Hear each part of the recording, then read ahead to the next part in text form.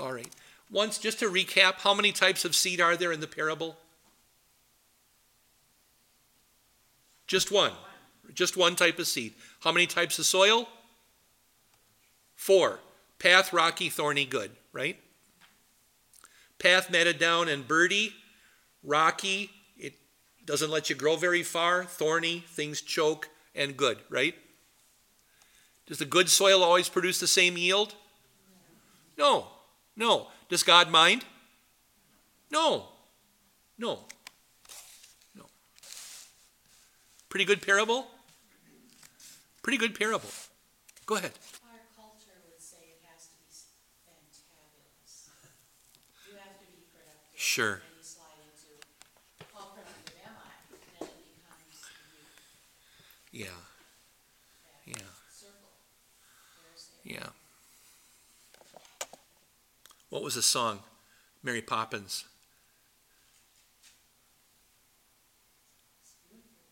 No, supercalifragilistic. I'm saying it wrong. Expialidocious. Docious aliwhoopus. You're going backwards or whatever it is, right? Let's continue here. We're at Matthew 13 now, verse 24 and following. Another parable. We're going to just touch these parables now. Apart from the weeds, we're going to touch them and just kind of grab the one point, okay? But with the weeds, we have some things to talk about, including some heresies. But he presented another parable to them. The kingdom of heaven is like a man who sowed good seed in his field, but while people were sleeping, his enemy came and sowed weeds among the wheat and went away. So weeds. Who would actually plant weeds in your, how evil do you have to be? When I was a missionary, though, I was in the Pacific Northwest, and they had a different kind of grass there. If I'm remembering rightly, it was called vetch. The thing about vetch is, wow, did it make your lawn look green. It, on the surface, looked amazing. But if you would grab a piece of it and pull, it was like you ever had like a buried root or something where you grab it?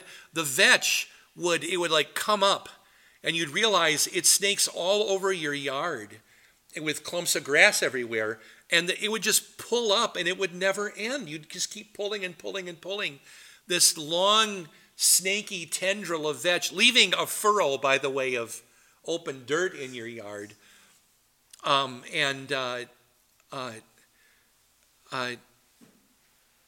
My darling wife could obsess over a lawn like nobody could obsess over a lawn. And she would spend her summers basically killing dandelions. I never told her in our entire marriage how much I love dandelions, because she had this vendetta against them. And I thought, okay, I can give up dandelions to have a happy marriage. You might not think it's a big deal. Not really a big deal. But I don't have a vendetta against dandelions. But she did such a good job, there are none in our yard. Black-eyed Susans, yes. Dandelions, no. But I was always afraid that Kath would go out after the vetch and completely pull up our entire yard, one day. She never got around to that. We were only there for 2 years, but I was kind of worried. But this enemy comes and sows weeds and goes away. And when the plant sprouted and produced heads of grain, the weeds also appeared. And the servants of the owner came and said to him, "Sir, did you not sow good seed in your field? Where'd the weeds come from?" Just briefly, you know that around here, the farmers who know what they're doing, they rotate their crops. So it'll be corn one year and beans, and so forth like that. Do you ever see the field of the poor guy who missed a couple when he went for beans? So you've got beautiful rows and rows of beans, and there's like a corn stalk and a second corn stalk and here and there. My sons always ask me about that, and I tell them that's the sign of a good farmer. I always tell the boys, don't ever criticize a farmer for what he does. You haven't been there, although now Peter has, but working on a farm. But he said them, an enemy did this. The servants asked him, "Do you want us to go and gather up the weeds?" And what does Jesus say? No. Because when you gather up the weeds, you might pull up the wheat along with them. What did Jesus just describe? And he said, don't do this. A smoldering wick. Oh, I mean the gathering of the weeds. A holy war. A holy war, a jihad. If people are among the church that have false doctrine, don't burn down the whole church. Let it happen. Let it grow. Go ahead. Question on this parable, is it time for a question?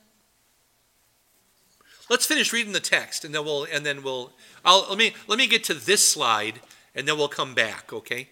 But we're almost there. So let both grow together until the harvest, and at the harvest time I will tell the reapers, first gather up the weeds, bind them in bundles and burn them, then gather the wheat into my barn. And of course, while they're gathering the grown weeds, will they be able to tell if there's wheat in there along with them? Sure. So I want to talk about this, let both grow together, and I want to talk about these 5 heresies. But first, Beth. I'm pretty sure it was King James. It used the word tear. Yeah. So I asked a pastor once, what is that? Uh-huh. He said, it's a weed that looks exactly like a good plant. I've never done an etymology of tares. That's why it's a good word, because the weeds look good. Well, that's the etymology of tares. But in the Greek text, it's just wheat and weeds. So I don't know if that's a pretty cool thing to say. But they don't always look exactly the same, although that's kind of how Luther took it. So let me just say that this is a powerful statement. Let both grow together. Let it ride, as it were, because there were ancient heresies that wanted to purge the world of all false doctrine and sinfulness, as if a government or an army could purge the world of false doctrine. Dangerous thing. Jesus says, let both grow together. I think I have these on your sheet. Yeah, the Novatians.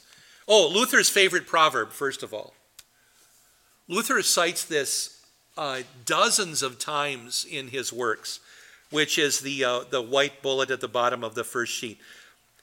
It will always be the case that wherever God establishes a fine, pure church, the devil immediately builds a chapel next door. Or the shorter version, wherever God builds a church, the devil builds a chapel. I've heard Pastor Beauvais use this proverb maybe as often as Luther. And there are examples. So the weeds aren't just unbelievers. I mean, that's hardly even the case, is it? The weeds are really those people who look somewhat, this is maybe to Beth's point, somewhat like Christians but have some doctrine wrong. Go ahead. This pastor said to me, you have to be careful that you're not judging, since your sight isn't always clear. And he wasn't talking about doctrine, he was talking about their works. You're not to be judging them, the people that you feel are in error. Yeah. He said, remember your place. That's almost more in line with I have 7 meditations due tomorrow, and the last of the meditations of the pack that I'm writing are on James 2. But judge not lest ye be judged is in there. Yeah. So the Novatians and the Donatists were both ancient groups that purged their churches of all pastors who had lapsed.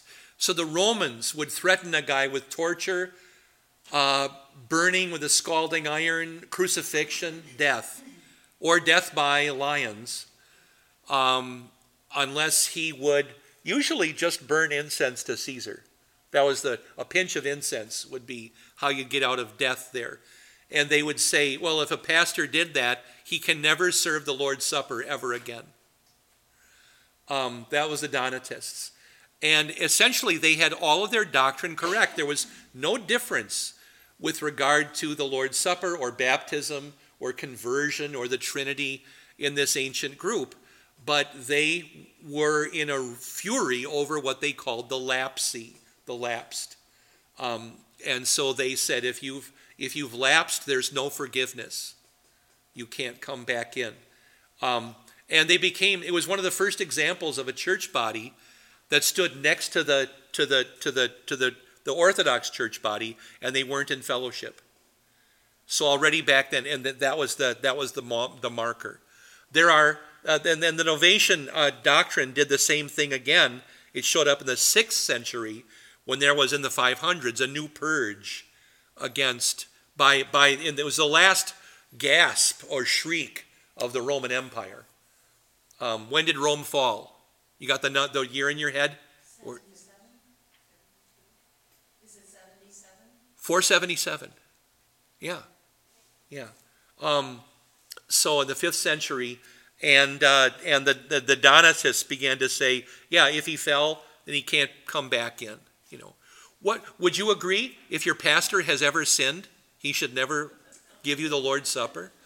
You laugh mostly because you know me, but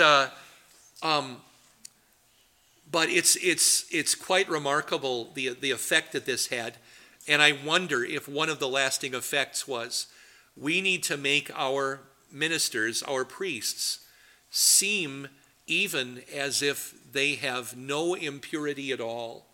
And what's the most obvious impurity in a person's life? Probably their sex life. And so what did they do to their priests? Well, at least spiritually, no more marriage. Yeah. So that gets going. Then in Luther's time, there was a group called the Anabaptists who rejected infant baptism. And they were mostly a reaction to a Swiss reformer named Zwingli, but they were like this. Then there are the Sacramentarians, a guy who had been a really good friend of Luther's, or an early companion of Luther's, Karlstadt.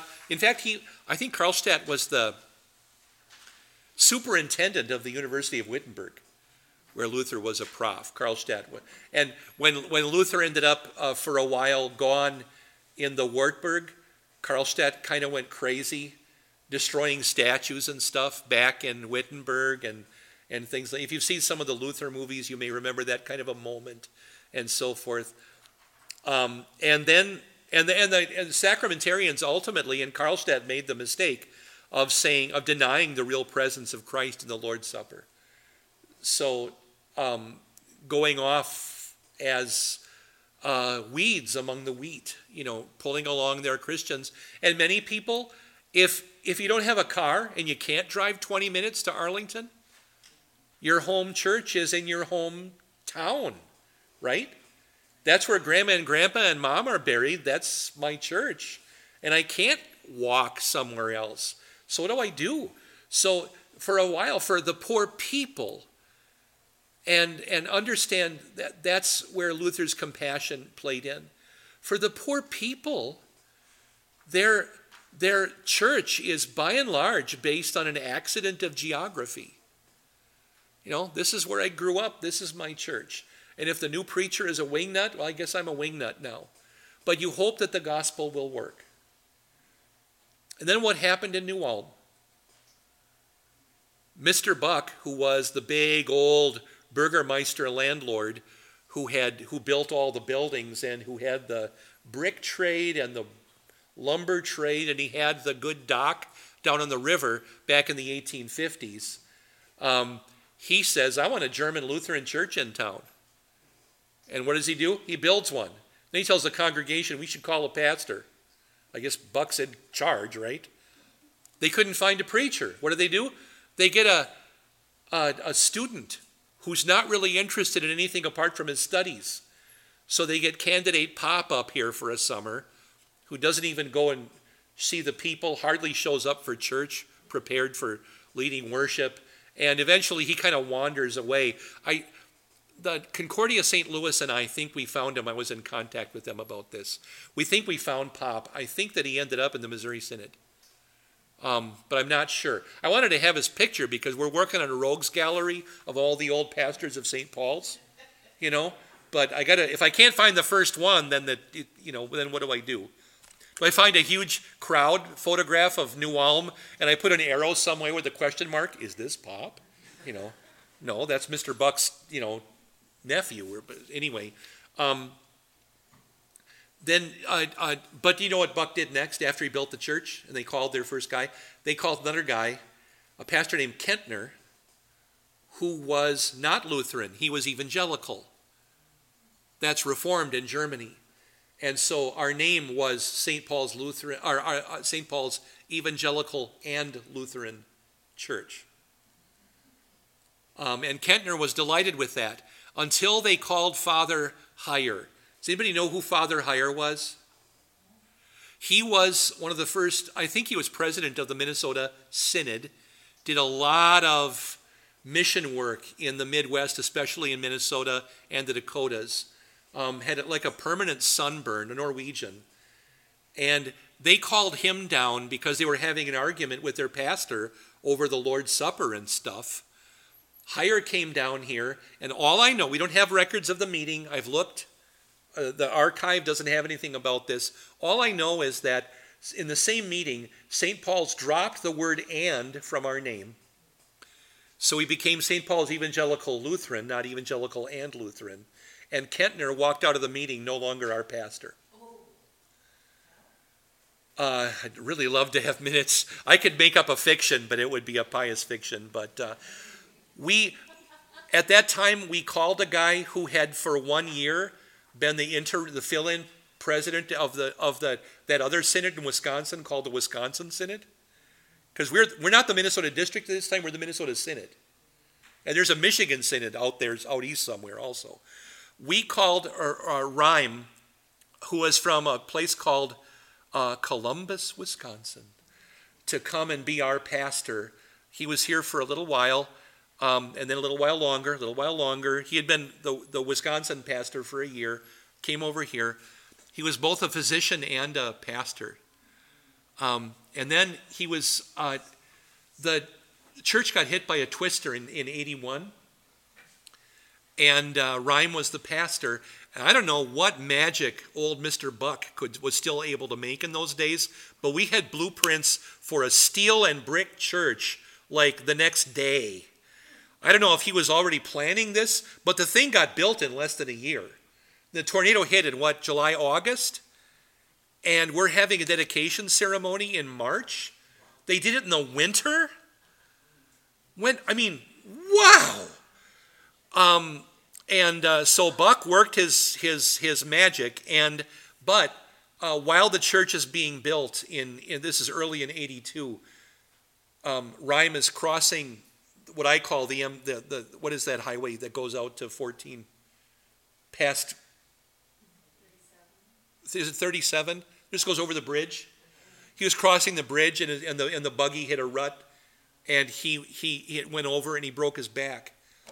And he's a physician. He tells his wife, "I feel fine now, but I'll be dead in 3 days." That's exactly what happened. It's exactly what happened.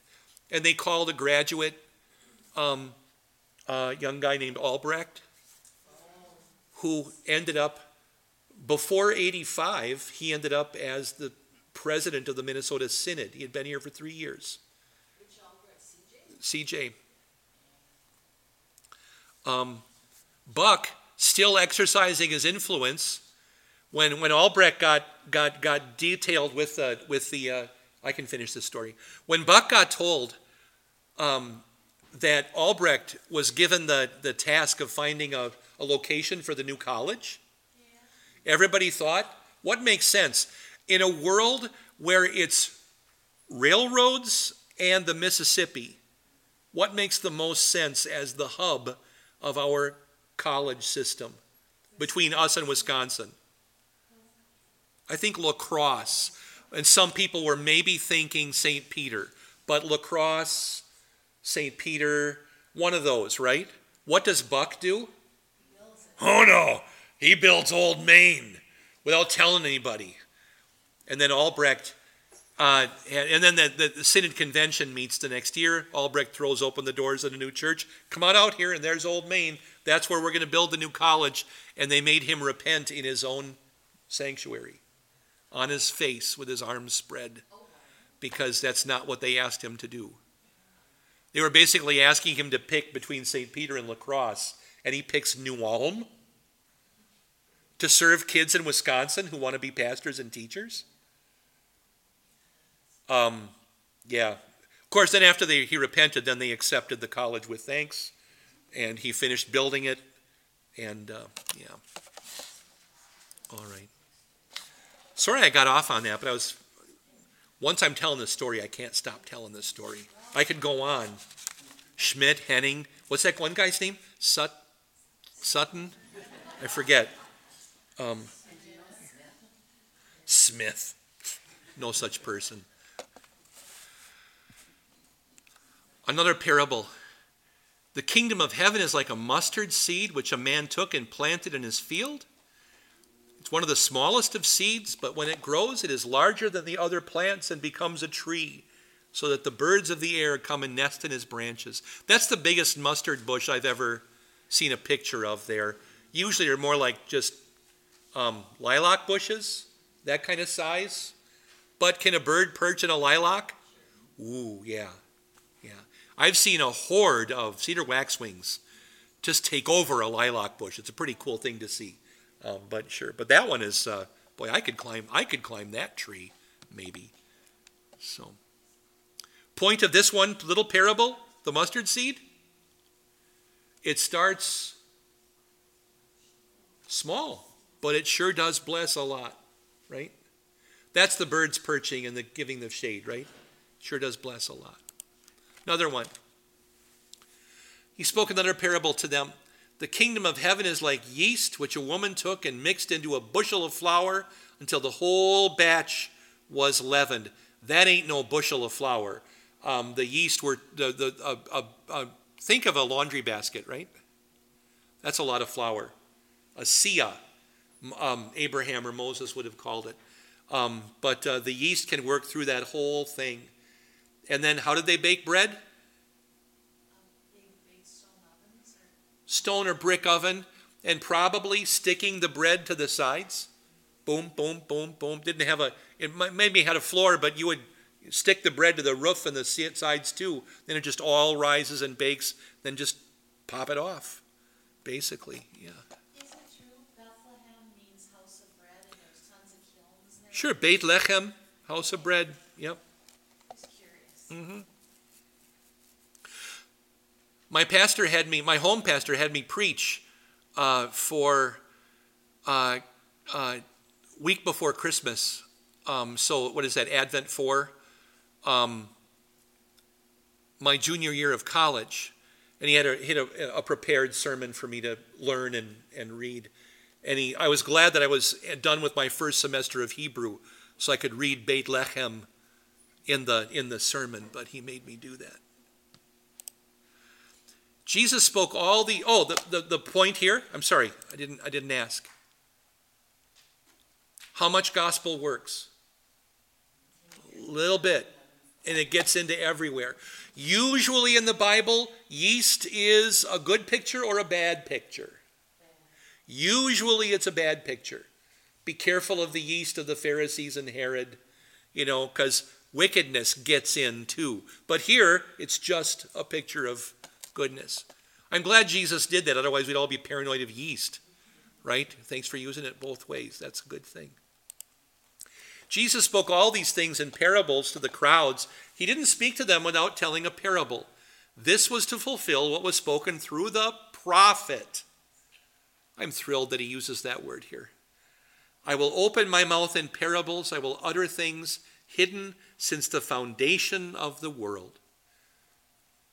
That prophecy is in Psalm 78. So the author of Psalm 78 is this guy, Asaph. Those of you who have had me for a while or have been coming for a while, do you know what I think of Asaph? Or have you missed me talking about him? Look at the screen. Asaph wrote, looks to me like 11, 12 Psalms. And I believe Job. When I've studied Job throughout my ministry, I have come to see between these dozen Psalms, 50, 73, 74, 75, that's 4, right? 6, 7, 8, 9 is 8. 80, 1, 2, 3 is 80. Yeah, that's 12 Psalms, making sure my math is right. And between those 12 Psalms and the book of Job, there are dozens and dozens and dozens of verbal parallels, unique words that are only in Asaph's stuff and in Job, turns of phrase, words like behemoth and leviathan, things show up in Asaph and in Job. And either the author of Job was especially beloved by Asaph, or Asaph was a great student of the book of Job, or Asaph maybe, I think, wrote the book of Job. Also, it fits. Asaph was one of the chief temple musicians to David and Solomon. He crosses over between David and Solomon, and which is right in the time frame when we think the book of Job was written. Job took place in the days of Isaac and Jacob, but the writing of the book happens much later in the days of David or Solomon, and Asaph fits the bill perfectly for who would have done that. Okay. And called here by Jesus a prophet. Jesus sent the people away and went into the house. His disciples came to him and said, "Explain to us the parable of the weeds in the field." And so we're going to walk through the weeds now and look at what all the things mean. I have them written on your sheet. So first, the one who sows the good seed is the sower is the Son of Man, or Jesus. The field is the world. The good seeds are the sons of the kingdom. So the parable of the weeds is not only like the word of God, but the people themselves, the believers. The weeds are the sons of the evil ones, not only false doctrine, but the wicked people as well. And then the enemy who sows them is the devil. The harvest is the end of the world. The reapers are the angels. And there's one more that he doesn't say, but we have to say it with confidence. What's the fiery furnace in the parable? Hell. Yeah, there's no question about that. Therefore, Jesus says, just as the weeds are gathered up and burned with fire, so it'll be at the end of the world. The Son of Man will send out his angels, and they will put out of his kingdom everything that causes sin and those who continue to break the law. The angels will throw them into the fiery furnace, where there will be weeping and gnashing of teeth. Then the righteous will shine like the sun in the kingdom of their Father. Whoever has ears to hear, let him hear.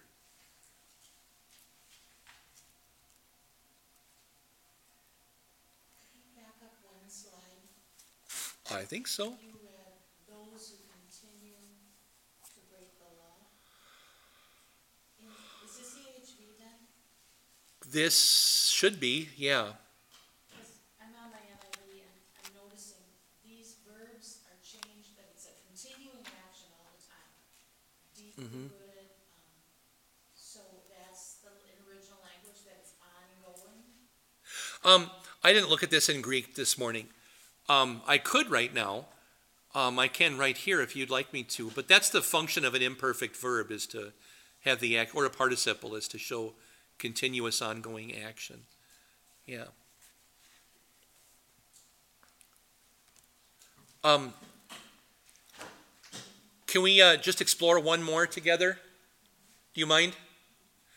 The kingdom of heaven is like a treasure hidden in a field, which a man found and hid again. In his joy, he goes away and sells all that he has and buys that field. What's the key? Is there a theological point to hiding the treasure, or is it something else? What's really the point we have to worry about here? It's so dear. Yeah, it's the value, right? It's the value. I really want this. And so I don't want somebody else to snatch it away from me. If you want to do something with the hiding, but again, not every detail has a meaning. The details are there to carry the parable along. So it is possible, and bear with me, do you mind? I promise I'll stop milking this way. But what if a man sees some land in Scotland and he says, that looks pretty good to me. I'm going to zoom in on this. There it is, south of Edinburgh. There it's kind of in a series of fields. It's actually a beautiful grove of trees. And I'm going to go even further, and you can actually see the individual trees there in their shadows. And he buys that piece and wants it for himself. So that's the acquisition of the treasure and making sure that he gets it. It's very similar to the next one, which we can just touch on. Again, the kingdom of heaven is like a merchant seeking fine pearls. When he found one very valuable pearl, he went and sold all that he had and bought it. Why? Because he can get a better price for it. You know, it's just that precious and just that valuable to him. Yeah. I want to save the fish because it delights me in a special way. 47, 48 for next time. So we'll stop here at verse 46. Thank you all. God bless you this week. Thanks for letting me to do this. You've been listening to Invisible Church, the Bible study podcast from St. Paul's Lutheran Church, New Ulm, Minnesota.